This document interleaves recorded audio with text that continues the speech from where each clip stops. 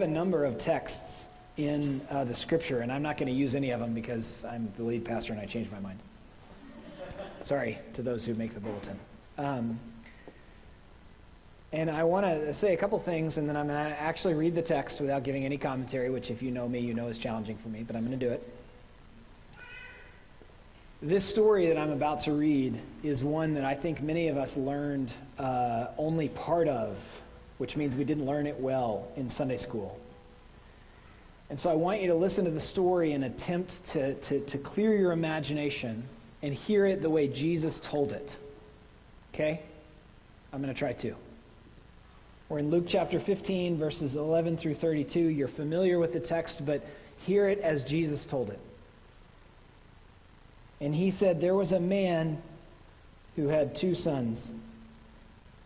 And the younger of them said to his father, Father, give me the share of property that is coming to me. And he divided his property between them.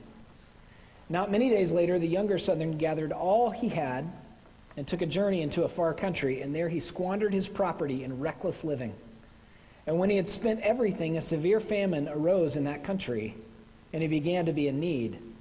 So he went and hired himself out to one of the citizens of the country, who sent him into his fields to feed pigs. And he was longing to be fed with the pods that the pigs ate, and no one gave him anything. But when he came to himself, he said, how many of my father's hired servants have more than enough bread, but I perish here with hunger? I will arise and go to my father, and I will say to him, Father, I have sinned against heaven and before you. I am no longer worthy to be called your son. Treat me as one of your hired servants. And he arose and came to his father. But while he was still a long way off, his father saw him and felt compassion and ran and embraced him and kissed him. And the son said to him, Father, I have sinned against heaven and before you. I am no longer worthy to be called your son. But the father interrupted him and said to his servants, bring quickly the best robe and put it on him, and put a ring on his hand and shoes on his feet, and bring the fattened calf and kill it. And let us eat and celebrate, for this my son was dead and is alive again. He was lost and is found. And they began to celebrate. Now his older son was in the field. And as he came and drew near to the house, he heard music and dancing. And he called one of the servants and asked what these things meant. And he said to him, your brother has come, and your father has killed the fattened calf, because he has received him back safe and sound. But he was angry and refused to go in. His father came out and entreated him. But he answered his father, look, these many years I have served you, and I never disobeyed your command. Yet you never gave me a young goat that I might celebrate with my friends. But when this son of yours came, who has devoured your property with prostitutes, you killed the fattened calf for him. And he said to him, Son, you are always with me, and all that is mine is yours. It was fitting to celebrate and be glad, for this your brother was dead and is alive. He was lost and is found. It is not the story of the prodigal son, it is the story of the 2 prodigal sons. And what I want us to notice this morning, if you're here last week, you know we're doing a series on money, is that one of the sons believed that spending all of his inheritance would speak to his soul, and it didn't. And the other son believed if he saved everything. Did you notice that? You never even killed a young goat for me, the older son says. If he saved everything, that would speak to his soul, and it did. It spoke to his soul and caused him to resent the father and to resent his brother. He can't even say my brother. He says, that son of yours. Do you see what's happening? They're resisting, both sons are resisting the father in remarkably different ways. They're resisting the father heart of God. They're resisting the pursuing love of the father. Notice the father goes out to both of them. The symptom that we see and notice is the way they handled money, but the problem is resisting the father heart of God, which longs for you to live a life of life purchased by Jesus, granted in the Holy Spirit's power, because God loves and likes us. The gospel frees us from and into. It frees us from thinking that a certain amount of savings could speak to our soul. Do you remember that story from Luke 12 that we looked at last week? A very wealthy man continued to do very well. He had several barns, which means for a first century farmer, he was doing quite well. But what he thought was he needed more barns and more savings. And the key to that text, in my opinion, is he thought the savings could speak to his soul. And what we think, and we see ads about this all the time, and there's wisdom in it, except there's a lie in it too. What we think is a certain amount of savings can provide security. Do you know what you want more than security? Freedom. What Thomas Aquinas called liberality. The freedom to live confident in who you are as a follower of God, confident in your role to play in His kingdom. We don't want security as much as freedom. And what happens is we get tired. Just during the greeting time, I heard 3 stories that wore me out, secondhand, because of how much pain and sickness and death there is in the world. And what happens in our fatigue is we forget that what we long for is freedom. And we settle for security, which is actually a lie. And notice the man in Luke 12 had savings. It's not that savings is bad, but putting your hope in it is a lie. It will not be able to speak life to your soul. So there were 2 sons.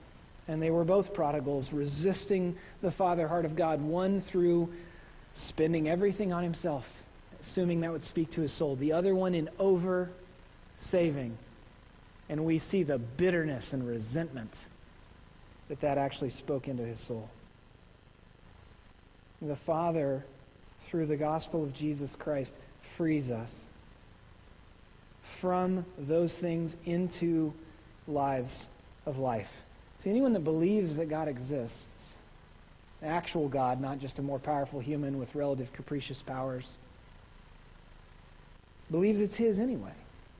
And so, He's entrusted to us different amounts around the room because of the randomness of finance in some respects and because of different skills and things. Some of us are entrusted with more than others. And what the gospel frees us into is worship of Him, which is giving back to Him generously. It's also saving. And there are a number of reasons for that. I'm going to talk about it for a few minutes, and you're going to be like, I didn't show up to church to hear a lecture on saving. That's not what I'm doing. I'm reminding us of the humility, which is not thinking less of ourselves. We'll talk about humility a lot, that we're called into, and why savings is part of that. The gospel frees us from thinking it's all about us or that we're not included. Last week, the title of my sermon was Why You Shouldn't Tithe, and I got a couple of very kind, polite emails saying I didn't answer the question. Let me just clear that up. The reason I titled the sermon that is because planned generosity is better than an assumption of a specific number and that's it and you don't ever think about it again. I'm not saying tithing is bad, and I'm not going to try and land the plane about whether the New Testament assumed the tithe or not, because in my opinion it doesn't answer that question clearly. But the point of generosity is to plan and to determine before God and with our closest neighbors what is ours to do. Yes, with your time. Yes, with your talents and calling. And with your money. And one of those things, let me back up a second. So the gospel frees us, and as we talk about give and save and spend, and as we talk about training our kids in give and save and spend, you know what we're doing? We're rehearsing the gospel of Jesus. Because God calls us to Himself, which means first and foremost we are worshiping creatures. Then He calls us into agency as someone made in His image. And as a follower of Him, you have a role of mercy and justice and love and peace in this world. And you enjoy that agency with your words and with your actions, and with what you're good at, and with your money. So as we begin to train our children that we give back to God first, and then we save, and then we spend on whatever we want within reason. We're rehearsing the gospel which teaches us how to flourish as a human being. Because what we would do is we would spend on ourselves like the younger son, or we would save all of it like an older son, thinking that those things would speak to our soul, but the gospel speaks to our soul rest and peace. And you have a role. So it frees us into good stewardship. A change I made in my life about 10 years ago is I stopped day trading because I'm a pastor, and I should not have been spending my time that way. And the worst possible thing could have happened. I was given some stock by some grandparents, and the worst possible thing could happen. I actually was kind of good at it just for a little while, for like 5 minutes. And the reason I tell you that is, throughout this room, there's an incredible diversity of skill sets and an incredible diversity of circumstance, which means there's an incredible diversity in what God has asked you to steward. And I love not even looking at that stuff. I have some good friends that are in the industry and a good advisor, and I trust them, and I don't even look at it anymore. But when I was about 28, 29, I was confident I needed to make a little bit more money, meaning I wasn't confident that God had called me into what he had called me into, pastoral ministry, and I thought I needed to supplement that. And not because I was underpaid, just because I was trying to convince myself early in the morning or late at night I could make some extra money. The gospel frees us into good stewardship, where we ask the question, what's ours to do? And for some of you, your answer to that would be everything. That's kind of my tendency. And for some of you, you're like, I'm not sure I have much to do. Not only does the gospel of Jesus free us from destructive answers to that question, frees us into a good answer. You're called as a neighbor to the people in your life. You are called as a worshiper. And that includes your words, and that includes your time, that includes your hands and what you're good at, and it includes your money.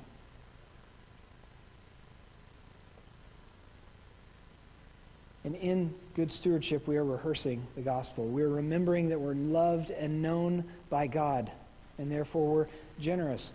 We also know that we save. And you know why? Because we don't know what's going to happen tomorrow. See that in Luke chapter 12 and in Luke chapter 15. In Luke chapter 12, the guy that's going to build the extra barns, God then calls him fool. Because this night, your life is required of you. Luke chapter 15, the younger son did not know there was going to be a famine. Or perhaps he would have spent differently. So one of the reasons that we save and teach our children to save is because we don't know what's going to happen tomorrow. Right? Now, how much do we save? I don't know. How much do you make? That'd be funny if you all started shouting that out. That'd be so un-American. And I don't expect you to do it. About 4 friends in my life over the last 20 years that have told me exactly what they make. So humbling. And we got to have a really interesting conversation about what do you do with that? One friend was a GI specialist, gastroenterologist specialist. And so he'd spent years in a fellowship program where he made, $30,000 a year. And then he and I moved into our professional lives at the exact same time, where he became a fellow with a, not a fellow, he came into full practice as GI, and I became pastor at the same time. And I was making $45,000 a year, and I got 4 weeks of vacation and 2 weeks of study leave, and he had the exact same salary package with a zero. And it was so humbling to him, because he had all this debt, but he's a follower of Jesus, and he's like, the check that I write this week is going to really sting. I was so honored. How much should we save? I don't know. We don't know how wealthy this guy was in Luke chapter 12 that Jesus tells the story about. We don't know how many barns is right, because it's a wisdom question. It's a question that we return to over time. It's a question that humbles us.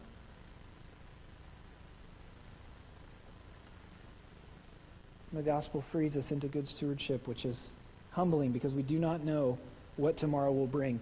And this is all a setup by me for one of the sweetest parts of the gospel of Jesus that saving very indirectly and gently reminds us of. I've already said it, but I'm going to say it again. You have role in the kingdom as one made in the image of God. As a daughter or a son of the king, You have a role.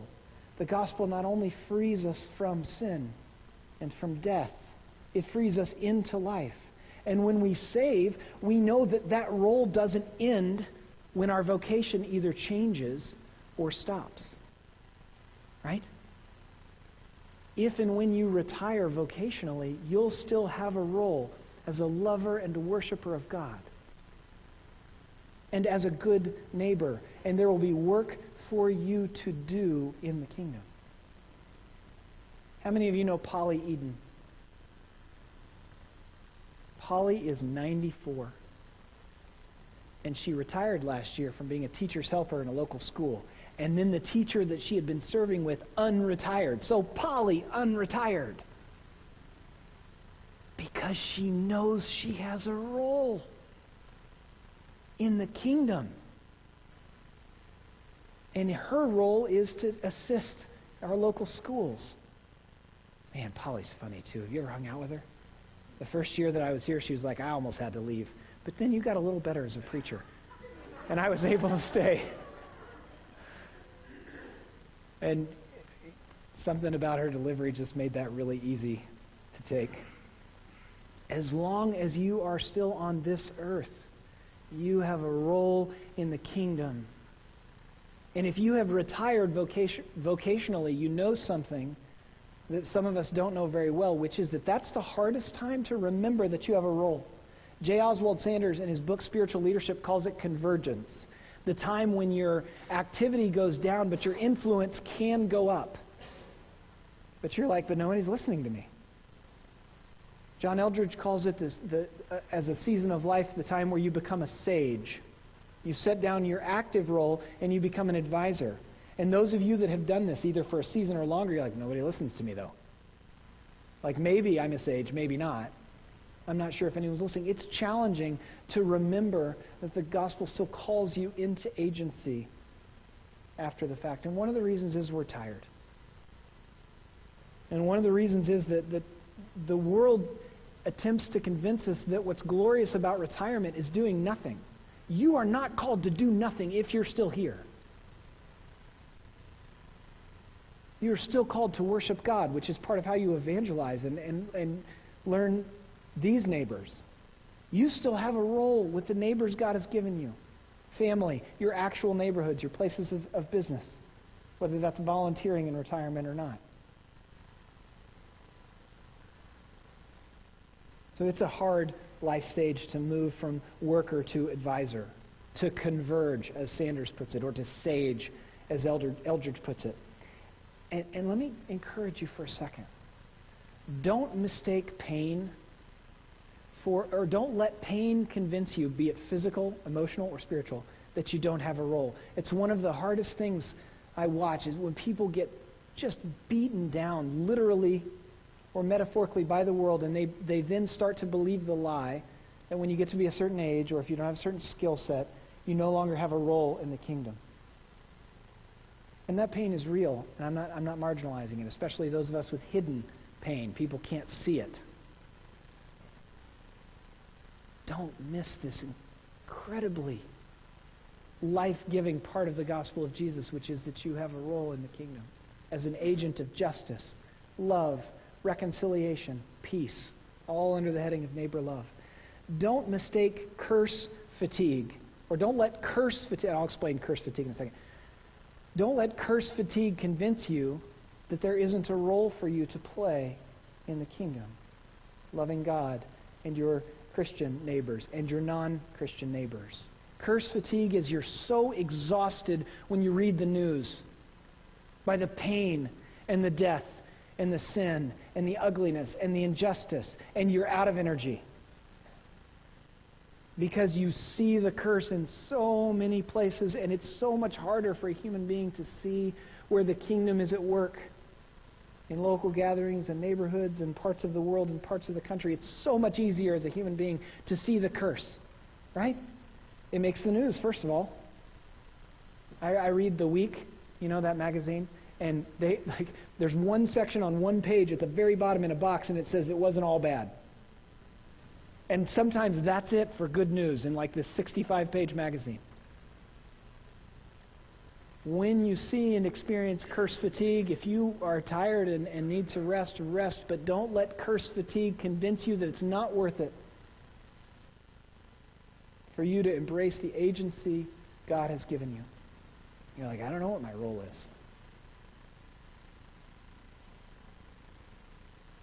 I've talked about this before. I'll keep it slow, and if you'd like to talk more about this, it's one of my favorite things. Talk about people's calling. Your calling is, as best you can understand it, your gifts, your circumstances, and your affections.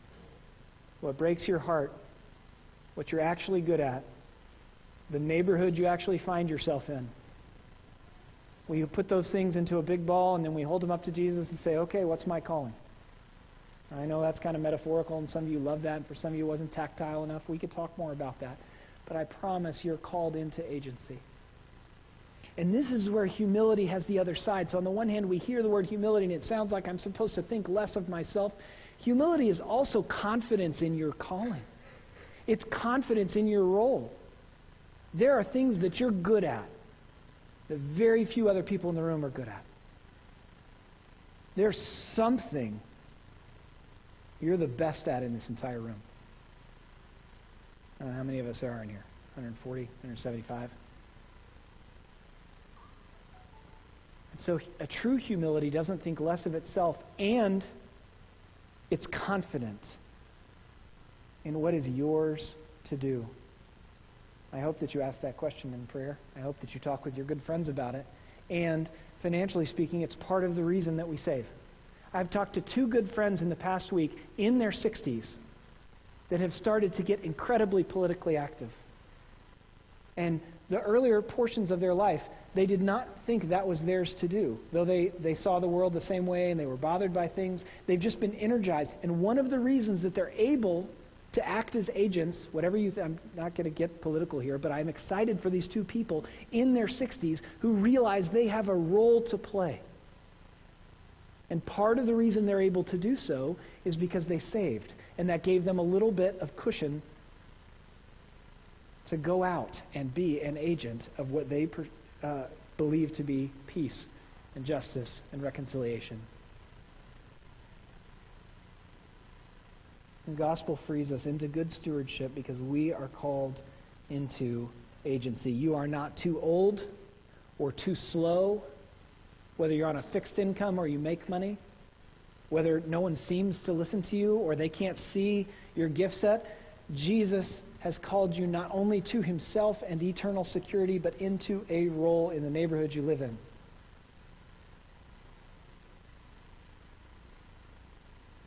The gospel frees us into good stewardship because we are called into agency and life. What we want and need is not security. What we want and need is liberality. Freedom to enjoy God. Freedom to learn to love our neighbors well. Freedom to then flourish as a human being. Learning good stewardship as a follower of Jesus doesn't mean you don't get to enjoy what God has asked you to steward. That's the sermon next week. I'm not going to talk about it too much, though it's going to stress me out a lot less than this one to preach. I said that last week. It's still true.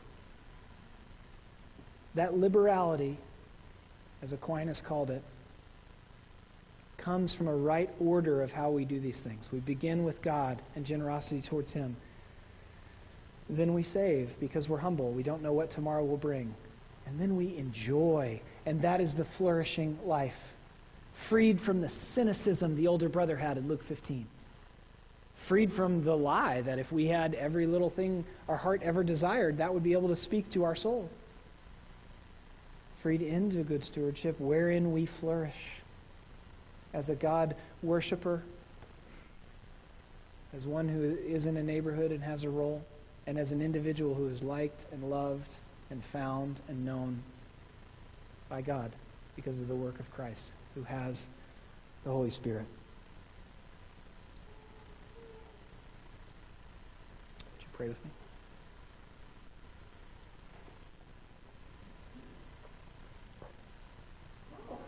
Father in heaven, would you help us not run from you as the 2 sons did, either from believing it's all about us or that there is no enjoyment as a child of the King. Would you remind us in this very moment that you're for us? That the proof that you're for us is the incarnation of Jesus, the life and the teachings of Jesus, his death on a cross, and then his resurrection. It calls us from lives of death into lives of life. Would you help us to see the great honor that you have asked us to steward both skills and time and also money? And would you help us to do that well? Amen.